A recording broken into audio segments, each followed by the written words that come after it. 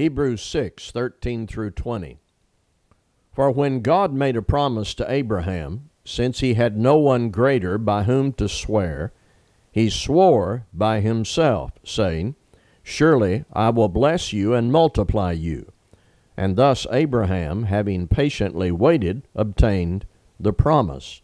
For people swear by something greater than themselves, and in all their disputes an oath is final for confirmation. So when God desired to show more convincingly to the heirs of the promise the unchangeable character of his purpose, he guaranteed it with an oath, so that by two unchangeable things, in which it is impossible for God to lie, we who have fled for refuge might have strong encouragement to hold fast to the hope set before us.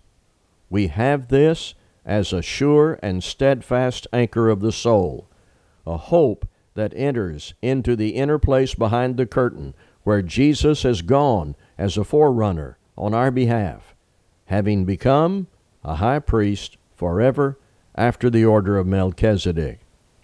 The lead sentence into this is really verse 12, where the writer called upon his readers to be imitators of those who through faith and patience inherit the promises. Abraham is an example. God made promises to Abraham which were not immediately fulfilled. Abraham had to wait, trusting God's timing. His wife wasn't so good about the patience part of that, but Abraham waited patiently and obtained the promise.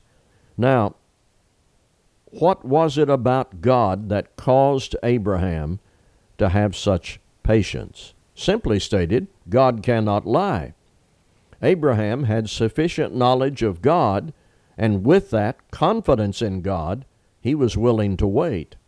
The point is made in this section, it is impossible for God to lie. That was Abraham's conviction. Is it yours?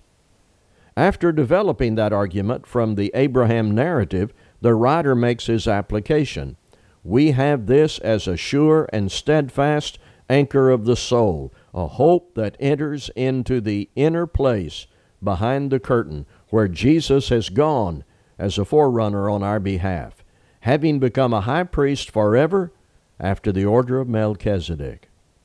This shows the writer coming back full circle to his affirmation that Christ is high priest after the order of Melchizedek. One product of this is believers have this anchor to hold us steady and keep us from drifting. God cannot lie. The knowledge that God cannot lie, and our confidence in the high priesthood of Jesus Christ. He is there for us and will eventually welcome his people into heaven. And thank you for listening.